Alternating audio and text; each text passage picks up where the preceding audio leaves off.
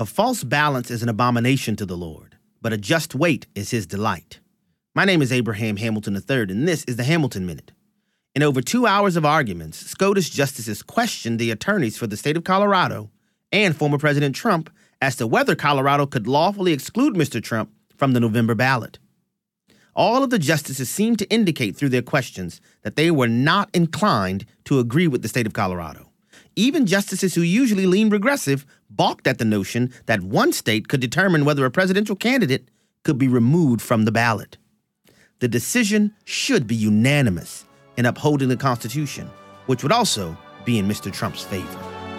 Listen each weekday from 5 to 6 p.m. Central for the Hamilton Corner, or visit the podcast page at afr.net for more from Abraham Hamilton III, Public Policy Analyst for the American Family Association.